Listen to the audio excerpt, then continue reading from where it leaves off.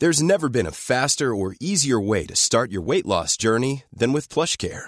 PlushCare accepts most insurance plans and gives you online access to board-certified physicians who can prescribe FDA-approved weight loss medications like Wegovy and Zepbound for those who qualify. Take charge of your health and speak with a board-certified physician about a weight loss plan that's right for you. Get started today at plushcare.com/weight loss. That's plushcare.com/weight loss. plushcare.com/weight loss. This is a paid advertisement from BetterHelp. As a podcast listener, you've heard from us before. Today, let's hear from our members about what online therapy has done for them. I would recommend my therapist 1,000 times over. She has truly changed my life. The day after my first session, my friends and family said I sounded like myself again for the first time in weeks. You deserve to invest in your well-being. Visit BetterHelp.com to see what it can do for you.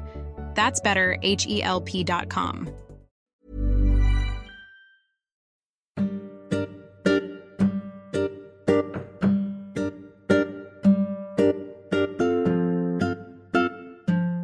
Welcome to the Progressive Britain podcast. This is the review show for episode 25 with Philip Collins on the art of public speaking.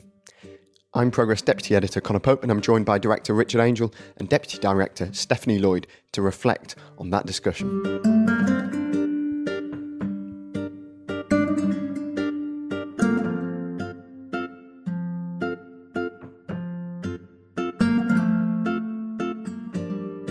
So in the podcast this week, we discussed with Philip Collins, the Times columnist and former speechwriter to Tony Blair, the importance of oratory, what makes a good speech, why they're important, and how to rise to the occasion. Monday night saw some remarkable speeches from members of the Labour movement. A rally in Parliament Square protested against growing anti-Semitism in the Labour Party, and a number of Labour MPs spoke movingly to the assembled protesters. So how were these speeches received? Stephanie, you were one of the people there. I think the speeches were received very well. I think there were a couple that particularly stood out to me. I think the first was Luciana Berger in her speech. It was so moving in the sense that it was very personal about what she's experienced within the party, and also the kind of damage that it's causing to the relationship with the Jewish community and the Labour Party, which has obviously been her natural home, and the kind of the level of anti-Semitism that she has received and has even received since the rally on Monday, which is just outrageous. And I think, and incredible also to think that in the last year, someone has been jailed for sending anti-Semitic death threats to Luciana Berger. Yeah, that is remarkable that was so kind of well publicised and that it would still be a thing. Absolutely. And I think Wes Streeting also gave the most phenomenal speech. And I think the thing that I really took away from that, and I think Richard, you were saying the same as well, was it's not just for Jewish members within the Labour Party to be calling out on this. It is on every single one of us to root this out in terms of the anti-Semitism that is currently thriving within the Labour Party, which I think is the most shameful thing on this. So what kind of thing did Wes pick up on then in his speech?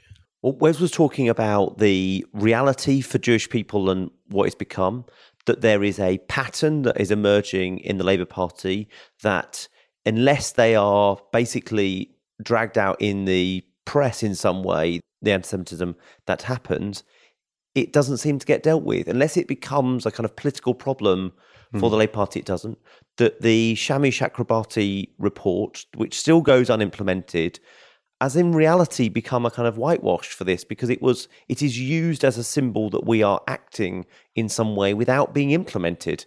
And that seems to be the worst of all worlds. But also, he spoke in really frank terms. You know, it was the mainstream Jewish community have never called a rally of that kind against a major political party in this country.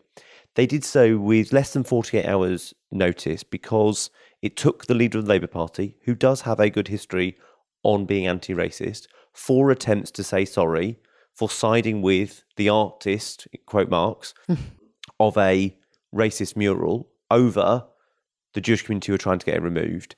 And for that people are prepared to accept that was an error of judgment. The fact it took him 4 attempts to say sorry feels problematic. So Jewish people were there, and I think it's fair. There was a really brilliant piece out in The Guardian this week that was like, lots of those people had not been on a demo recently, but this felt really important. And there was a sense of surprised they might have to be there, and a real anger that has come to this. And I think Wes reflected that anger back into the public in a way that when he spoke, not just to them, but for them, and in a way that suggested that there was resolve by people that weren't doing it. And the bit that stuck with me is he spoke directly to the Jewish people who've left the Labour Party and said, I'm sorry that you felt you had to do that, and I will take on the responsibility, along with my colleagues, to get the Labour Party back into a state where you feel you can rejoin. Now, sadly, I think some of them will never rejoin, because once they've broken that tie, they will feel emotionally unable to. But that is now our task. And it was at the publication launch of the Chakra Party report a couple of years ago that Ruth Smeeth, a Jewish Labour MP, was kind of abused with an anti-Semitic conspiracy theory, of course, which was a kind of remarkable moment in itself. Was she speaking on Monday night? No, Ruth didn't speak at there, but she's got a brilliant piece in the New Statesman this week talking about, this used to be the place where anti-racists rallied in the Labour Party, but now anti-Semites are actively joining. And the fact there was a counter demo and stuff. So there was a counter demo from Jewish Voice for Labour, which proclaimed that this is all just a conspiracy against Jeremy Corbyn. It's all a right-wing smear to try and, defame Jeremy. So they held a counter protest at the same on the same venue on Parliament Square, and made it very clear that they were there to support Jeremy and the fact he could never do this. And I think actually when we talk about action and what they can do, I mean, the fact that Jeremy has not denounced the fact that they were there in his name to protect him, I think is even the first indicator of something that he could do to try and make it very clear that he removes himself from that group. And that's partly why speeches that touch on those personal elements like Luciana's are so important, and what makes a kind of really incredible speech at moments like that, and how things can rise to the occasion. But obviously, as we kind of touched on there, it's not just about words, but also actions. And Richard, you had 10 immediate steps that the Labour Party could take to start tackling anti-Semitism on the Progress website this week. I did. I started my first grown-up job working for the All-Party Group on combating anti-Semitism. So this is some stuff that I've looked at over the years. And there are things that if the party were minded, they could do, and they need the political will to do it. So things like, the obvious one is tell Ken Livingstone he's out, he's never coming back, and he ain't welcome at any Labour Party meeting, leaders' office event, or affiliated trade union events ever again. There's other things they could do, reaffirming the International Holocaust Remembrance Alliance's definition on anti-Semitism. That's really important. Just recently, a Holocaust denier was a Labour council candidate, and it took 10 months to get him out of the Labour Party. We've got to be really clear about that. And also, and this speaks to what Steph was saying, Jeremy Corbyn and his office, obviously not the man himself, but his office and his resources, the short money that they have at their disposal, should set up Corbyn Against Hate as a Twitter account and a Facebook profile. And every time one of these people does it in his name with a Jeremy Corbyn or a Momentum or a For the Many Twibbon and says something to one of our Labour MPs, Jewish activists, councillors, it should reply with a simple message. Delete your tweet or delete your Twibbon, you don't do it in my name. And just make absolutely clear to these people, with Jeremy Corbyn's authority, I don't want you speaking for me. Take off your sticker, take off your emblem. You are not Labour when you're saying these things. So either change your minds or get out. He's the leader of the Labour Party. He needs to show leadership on this issue, and it's about action. Really is. Now, one of the other ones, you can read all of them on the website, as I said, there'll be a link underneath, but one of them actually was about words as actions, which is a really interesting idea.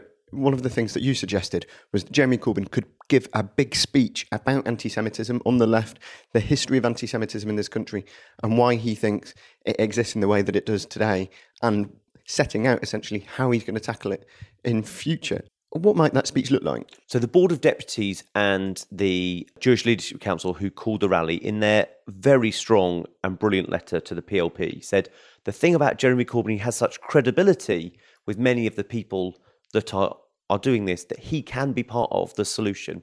And one of the things he needs to do is to talk about anti-Semitism as a phenomenon. The thing about anti-Semitism, not only is it the world's oldest hatred, it morphs like a virus through the ages. It's been associated with communism and capitalism at its best and its worst, with Christianity and all other religions. It really has kind of morphed through the ages, and it currently is finding host in parts of the hard left who have a either worldview about the role of powerful Jews and rich and bankers or whatever, which is appalling and wrong, and uses that anti-Semitic trope, or is aligned to this kind of view of the West, not West, of which America, Britain and Israel seem to fall on the same side, and therefore as the aggressor. And what Jeremy Corbyn can do is talk about not only the history of anti-Semitism, how it morphs itself, its current manifestations. And, all of us here could write 1,000-word essays critiquing the Israeli state, the Israeli government, and the occupation of the West Bank or the blockade of Gaza. There are so many reasons to criticise what they're doing. None of them need to be anti-Semitic.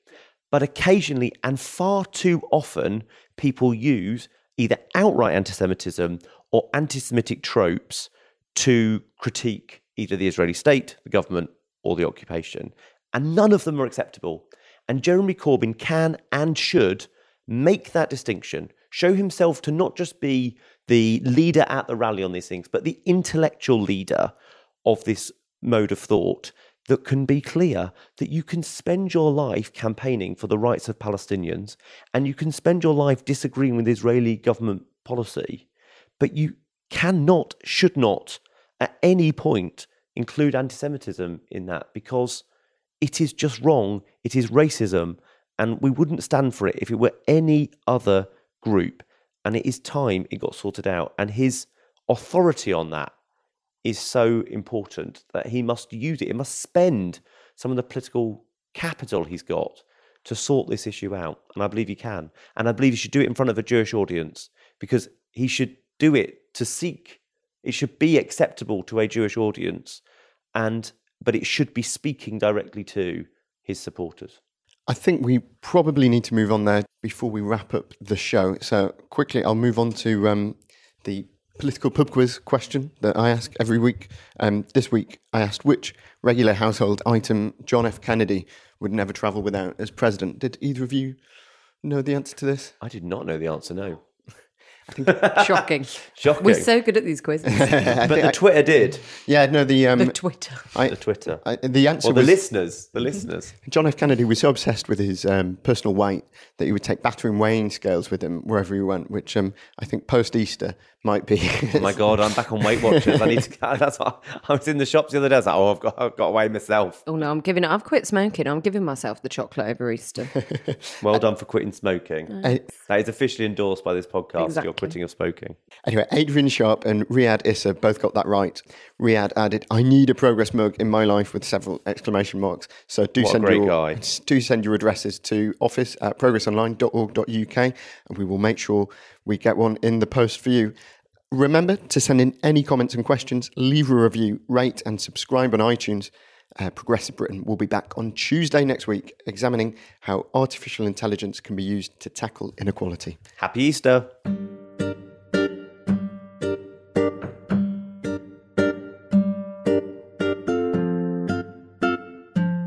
You've been listening to the Progressive Britain podcast with Conor Pope and Richard Angel. The music is When in the West by Blue Dot Sessions, licensed under Creative Commons, and this episode was produced by Carolyn Crampton.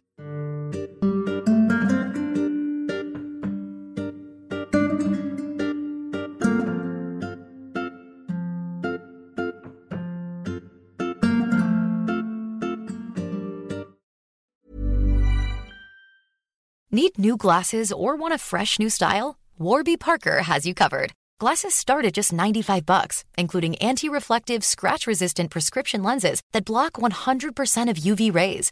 Every frame's designed in-house with a huge selection of styles for every face shape. And with Warby Parker's free home try-on program, you can order 5 pairs to try at home for free. Shipping is free both ways, too. Go to warbyparker.com/covered to try 5 pairs of frames at home for free. warbyparker.com/covered. Acast powers the world's best podcasts. Here's a show that we recommend. The Real Housewives is a guilty pleasure for most, but if you're looking to not feel guilty about that pleasure, tune in to Everything Iconic with me, Danny Pellegrino, where I break down all the messy moments and behind-the-scenes antics of Bravo's popular franchise. And on Everything Iconic, I also interview celebrity guests like Kelly Ripa, Keke Palmer, Drew Barrymore, Cameron Diaz, and more about their guilty pleasures, their past work, and so much more. So if you're pop culture obsessed and find yourself watching way too much reality TV like me, tune into Everything Iconic with Danny Pellegrino wherever you listen to podcasts. Acast helps creators launch, grow, and monetize their podcasts everywhere. Acast.com.